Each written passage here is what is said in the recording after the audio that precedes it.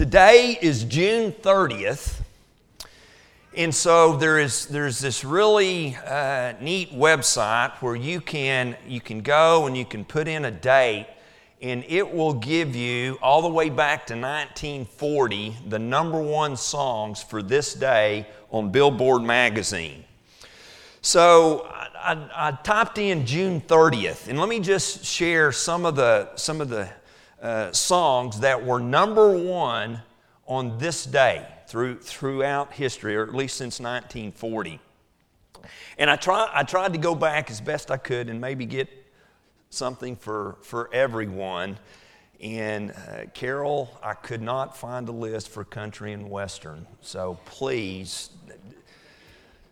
I'll do better next time, but I don't have any country songs. Although this first one kind of is.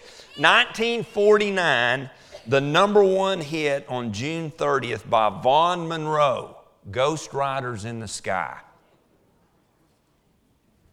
Yeah. Who remembers that in 1940? 1940. Wow, that's cool. All right, 10 years later, 1959, Johnny Horton. Anybody know it? Battle of New Orleans. 1964, the Beach Boys, I Get Around. I was surprised by this one, 1966. I thought by now this artist would have been kind of over the hill, and so those of you who are fans, don't get after me later. But in 1966, Frank Sinatra had a number one hit, Strangers in the Night. I hear some, yeah. 1972, Neil Diamond, Song Sung Blue. 1975, and this is really when I began to listen to the radio a little more often, Captain and Tennille, Love Will Keep Us Together. I thought about singing that this morning, but I backed off. 1985, Phil Collins, Studio. By the way, he's going to be in concert in Dallas in September. Might throw that out. 2009, Black Eyed Peas, Boom Boom Pow. Okay, now who's from this era? Anybody? All right, a few. Lori and I actually saw Black Eyed Peas in concert with U2 several years ago, and I didn't know who Black Eyed Peas were. And they began their little portion of the show with Boom Boom Pow, and I'm like, what is this? You know? And then finally, 2011, Adele, Rolling in the Deep. I have to be careful around my two sons, Luke and Taylor. If I admit that I like a female artist or a girl band, but I kind of like Adele. She's pretty good. Well, 75 of the Psalms have been assigned to David. And I think without argument, Psalm 23 is his greatest hit. And in fact, I found a copy of Billboard magazine from Jerusalem that was dated about 1050 BC, and Psalm 23, the Lord is my shepherd, was number one.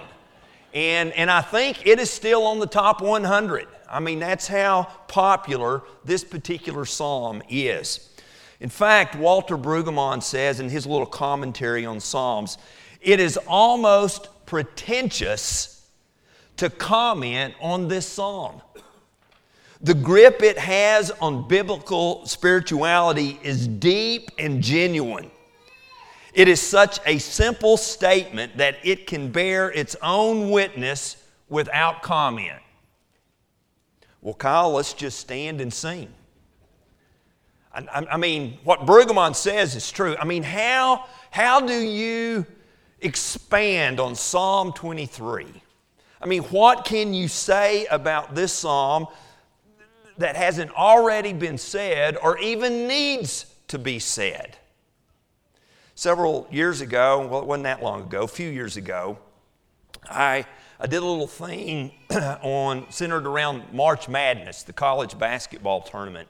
And one spring, I collected from the congregation everybody's favorite New Testament verse, and then we went through a little bracket thing and determined the favorite New Testament verse for the Mayfair Church of Christ. And then the next year we did it in the Old Testament. Psalm 23 was the favorite of the Mayfair Church of Christ in Oklahoma City. And yet, this morning, I want to try at least to maybe encourage us and even challenge us from Psalm 23, even though on one level, maybe everything that could possibly be said about this psalm has already been said. When you look at commentaries on the book of Psalms, and you come to what scholars say about Psalm 23, it's really hard to put it into a category. It's not a song of lament. It's really not a prayer. It's a song of confident trust in the Lord. And really, and I guess this is why it is so well loved. It is composed in such a way that it allows for many applications. But I would say this. It seems like that maybe Psalm 23 today has somehow been restricted to a funeral occasion. I mean, how often do we go to a funeral or memorial service and Psalm 23 is read? And rightly so, because it is a psalm of comfort and a psalm of confident trust in the Lord. And it's okay to do that. But it's really a psalm about living. As David expresses this tremendous trust in his God and how God provides for him. And so even though, we'll continue to read Psalm 23 at funerals, let's not forget that it is really a psalm for the living. And so this morning, I hope to show that it is about a life that is radically focused upon God. Now, it's always helpful to me when I approach a biblical text to try to outline it in some way and to try to understand structure a little bit. And I don't know how many secondary sources I looked at in preparation for this sermon, but however many, there were that many outlines and that many suggestions. But it is interesting to me that David, there seems to be some intentional structure here. The psalm begins and ends with him using the Lord, God's personal name. And so it begins by addressing God with his personal name in the third person, and it ends that way. But in the middle, David changes for just a couple of verses and addresses God in the second person. And it appears to be very, very personal. And so it begins with, "The Lord is my shepherd," verses 1 through 3. And then in verse 4, that shepherd metaphor continues, and David says, "You." And again, he gets very personal. And then the metaphor changes just a little bit. We normally emphasize God as shepherd from Psalm 23, but when we get to verse 25, the metaphor changes. And God moves from a shepherd to hosting this magnificent banquet or feast.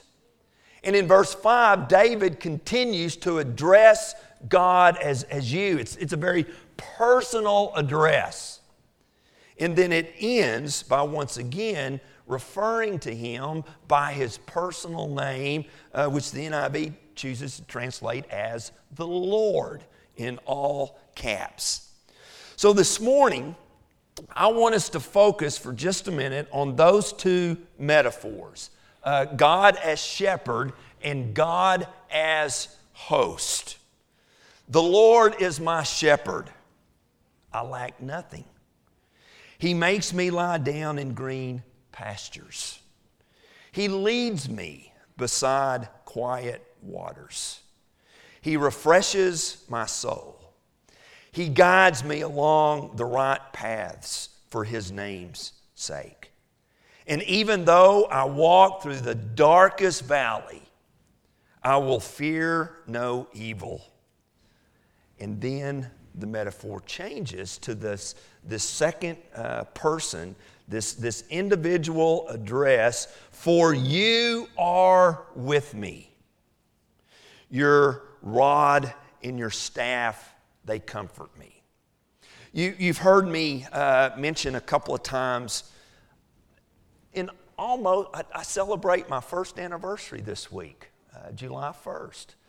And so that's kind of cool to think about.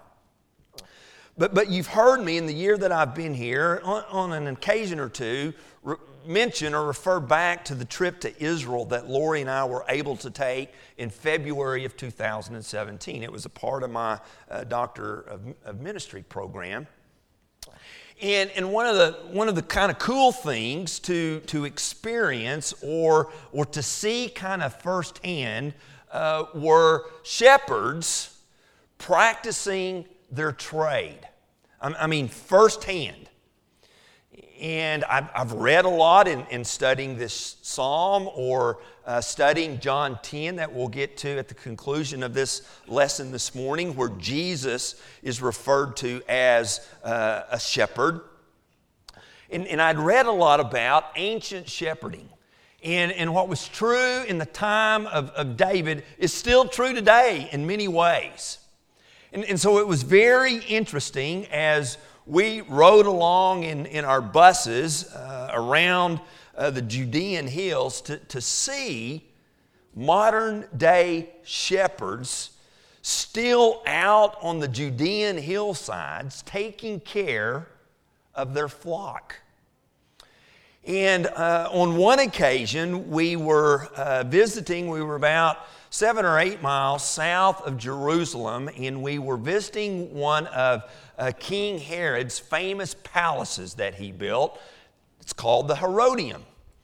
And as we were walking, it's built upon this huge plateau, 700 or 800 feet high. And you could go visit what's left of the Herodium. A lot of archaeological work has been done there. Very fascinating. But then you could walk along this path down a hill to where the parking lot was. And as we were walking down this hill, there was a young shepherd with his flock of probably 15 to 18 sheep, just grazing on that hillside. And so Lori and I and the rest of our group, we stopped just to observe.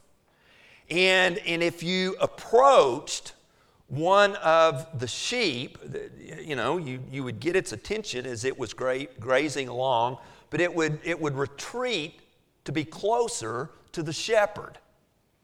And he didn't have a huge rod or staff as this psalm mentions, but he did have a stick that he would use to kind of guide the sheep along. And probably the most interesting thing to me, and we witnessed this not only on this occasion where we were able to get pretty close, was how the shepherd remained in the midst of the sheep. Now, I'm sure there are occasions when the shepherd is out in front, probably some occasions when the shepherd is behind. But on this particular afternoon, as he is feeding his flock, he is in the midst of the sheep, just kind of moving along, occasionally patting one on the rump to get it to move, very casual-like. But being in the midst of the sheep, knowing the sheep and understanding the sheep. And so God as shepherd, when we reflect upon verses 1 through 4, and I worked very hard on this, by the way, a shepherd provides, a shepherd protects, a shepherd guides, and a shepherd corrects. That is a Randy Johns original right there. And I kind of have this fun with my wife. It is not a poem unless it rhymes. It may be prose, it may be something very beautifully written, but if it doesn't rhyme, it is not a poem in my book. Right? But that's what a shepherd does. That's what we witnessed shepherds doing on our trip to Israel. And it's what God does. But there's one more important thing to remember when we see this shepherding metaphor in Scripture. Not only do you see, shepherding referred to by literal shepherds like David, but the shepherd metaphor was also used of kings and priests and people in positions of authority.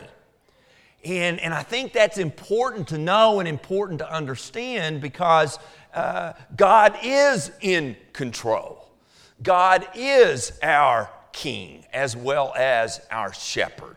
God is our Lord. God is our authority, ultimate authority figure that we give our life to and we follow His direction. And what wonderful blessings of understanding that God provides, He protects, He guides, He corrects us if necessary. And so again, this very, very common yet very beautiful and powerful picture of God being our shepherd. But then verses 5 and 6, I think we sometimes forget again that the metaphor changes just a little bit, or the picture changes, and God is no longer shepherd, He is a host. And He's prepared this wonderful banquet that He has invited us to. Verse 5, David continues, again, still speaking in second person, you prepare a table before me in the presence of my enemies. You anoint my head with oil. My cup overflows. Surely your goodness and love will follow me all the days of my life, and I will dwell in the house of the Lord forever. 2 or 3 things about God as host. First of all, there is this acknowledgement to us that He knows who we are and He invites us into His presence. He recognizes us, David says, in the presence of our enemies. God knows, as Paul says, God knows who His people are.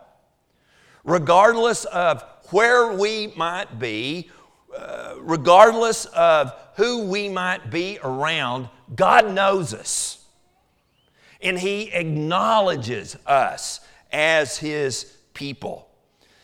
But not only is there this acknowledgement, but this just abundance that David describes here at this banquet, at this feast. I mean, I kind of look at this as one of those all-you-can-eat kind of buffets. We all, well, most of us, I think, enjoy those kind of buffets. And just this huge feast. And that's the picture there that David is trying to create for us.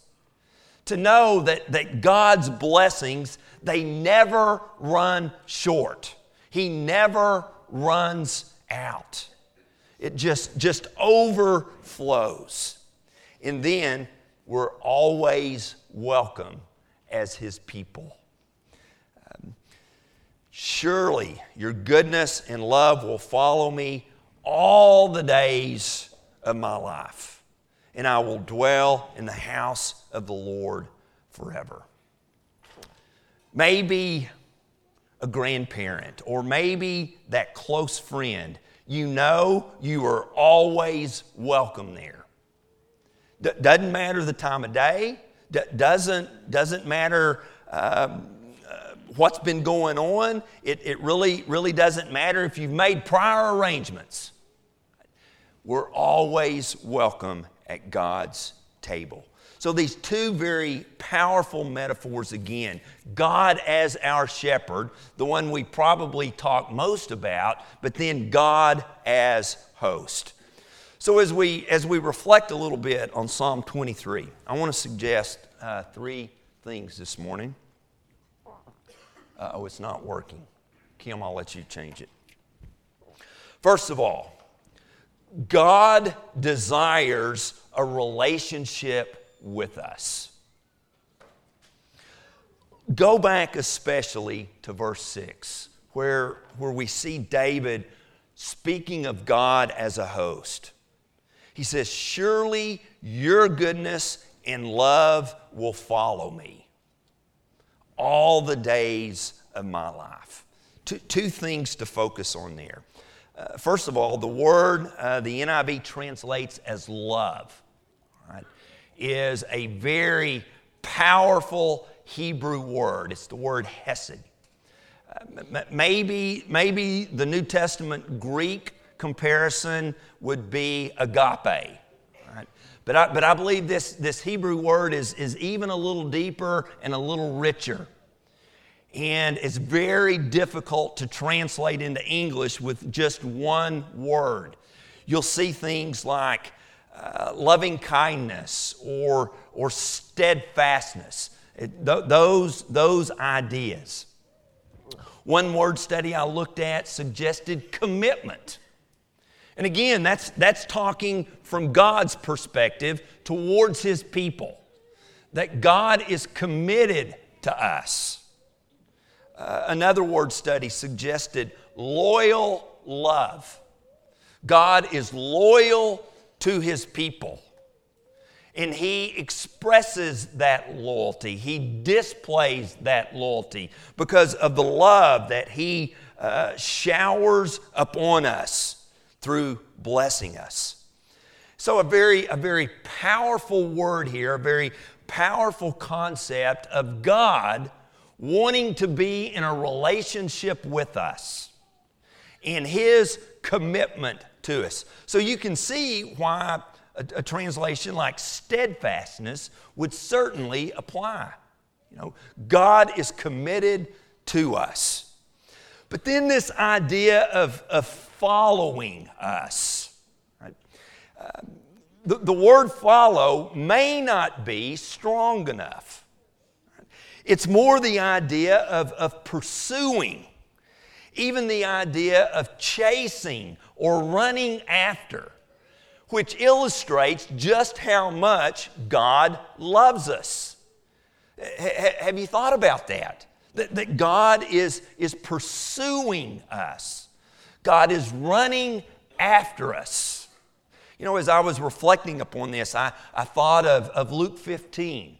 The parable of the Good Samaritan, the prodigal son that we normally use. And how when the father sees the lost son returning, what does he do? He runs to meet him. That's the picture David is creating for us with our Heavenly Father.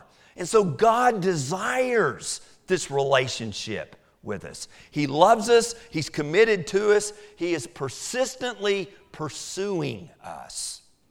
But number two, and I think this particular point or lesson is certainly applicable in our society today. But the idea of God making us lie down. Don't resist God's rest. I mean, when someone asks us, how are we doing? What's one of the typical responses? Staying busy, right? How many of us, usually respond that way. Well, staying busy. And it's almost like if you're not busy, you're not really living, right? And if you're not just going here and there and your life is chaotic, it's like you're not living a fulfilled life. And yet David says here that the shepherd makes his sheep lie down. It's kind of like his parents. Maybe not so much grandparents, because Lori and I have our grandson with us this week, and he's pretty much going to be able to do whatever he wants to do. I hope he's not in here and heard that, but he may not comprehend that. And certainly don't want his parents to know that. But how often do we have to make our children lie down and take a nap? You know, how often do we sometimes just tell ourselves, even as adults, the to-do list is still full, and yet if we don't slow down and physically, mentally rest, what can happen to us? And so don't resist God's rest. God himself rested. And Jesus says in Matthew 11, if you're weary, if you're burdened, if you're tired, if you're fatigued, come to me, because I will give you rest. So don't neglect resting. Don't resist God making you to lie down. It's one of the ways He protects us. It's one of the way He feeds us. It's one of the way He guides us. Right? And then number 3, this psalm should point us to Jesus. 3 times in the New Testament, Jesus is referred to as the shepherd. In Hebrews 13 and verse 20, the writer there refers to Jesus as the great shepherd. And in the little Greek word there that's translated great is mega. We use that. Jesus is the mega shepherd. I mean, He is the greatest of all. 1 Peter chapter 5 and verse 4, in a context in which Peter is encouraging the elders among us. He says that Jesus is their example as chief shepherd, primary shepherd. And just as Jesus shepherds over His flock, elders are to shepherd over their flock. But as I read in our welcome, John chapter 10 is probably the most well-read or best-known passage about Jesus being a shepherd. You probably know that 7 times in the Gospel of John, Jesus says, I am something. And here in chapter 10, we find one of those. Actually, we have 2 of those metaphors, those I am statements. He says, first of all, in verse 7, He is the gate for the sheep. But look at verse 14. He says, I am the good shepherd. And so this picture of shepherding is also applied to Jesus. I mean, Jesus assumes that role. And to accept Jesus as your shepherd, to experience the goodness, the abundance, the blessings that David describes in Psalm 23. Jesus lists 3 things in John 10. First of all, in verse 14, after making this declaration that I am the good shepherd, He says, I know my sheep, and my sheep know me. As we were experiencing at the Herodium in February of 2017, and as we were taking a lot of pictures and observing pretty much up close, all right, as close as the sheep would allow us and the shepherd to get. It's very interesting that we could be speaking and talking and, hey, come and get a picture, and hey, look how close we are. All of those things never bothered the sheep because they were always within distance of their shepherd. But if that shepherd said something, they would immediately turn and follow. Because they knew their shepherd's voice. They knew who their shepherd was. Jump down to verse 27. Jesus makes that point. My sheep listen to my voice. You know, one reason that we need rest today is because we have so many voices screaming at us, right? We have our boss, we have our employer, we have our children, we have just life, just kind of screaming at us.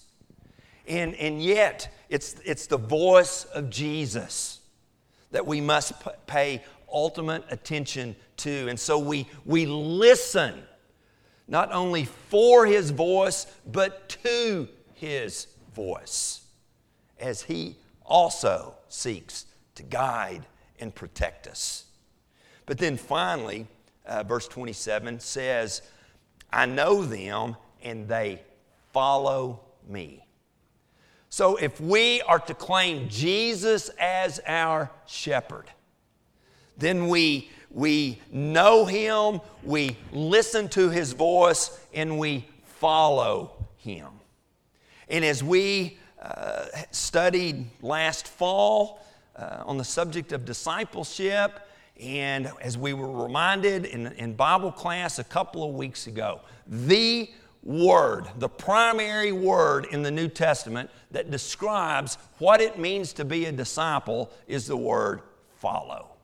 Over and over and over again, Jesus emphasizes following Him. And so it's an act of obedience, it's an act of trust, it's a response to the Good Shepherd. And so this morning, as we have reflected upon David's greatest hit, Psalm 23, and as we've tried to kind of paint a picture of what it means to have God as our shepherd and God as our host. And today, as we also are pointed toward Jesus, the question is, are we a part of His flock? And are we listening to His voice? And are we trusting Him? And are we seeking to please Him in our lives? As He lives among us, we're learning that on Wednesday night from Revelation 2 and 3. Jesus is in our midst. He knows us. And He's there for us. Are you listening to the voice of the Good Shepherd this morning? And not just the Good Shepherd, the Chief Shepherd. If you're subject to His invitation, we're here to encourage, we're here to pray, whatever we might be able to do to assist. Please come while we stand and sing.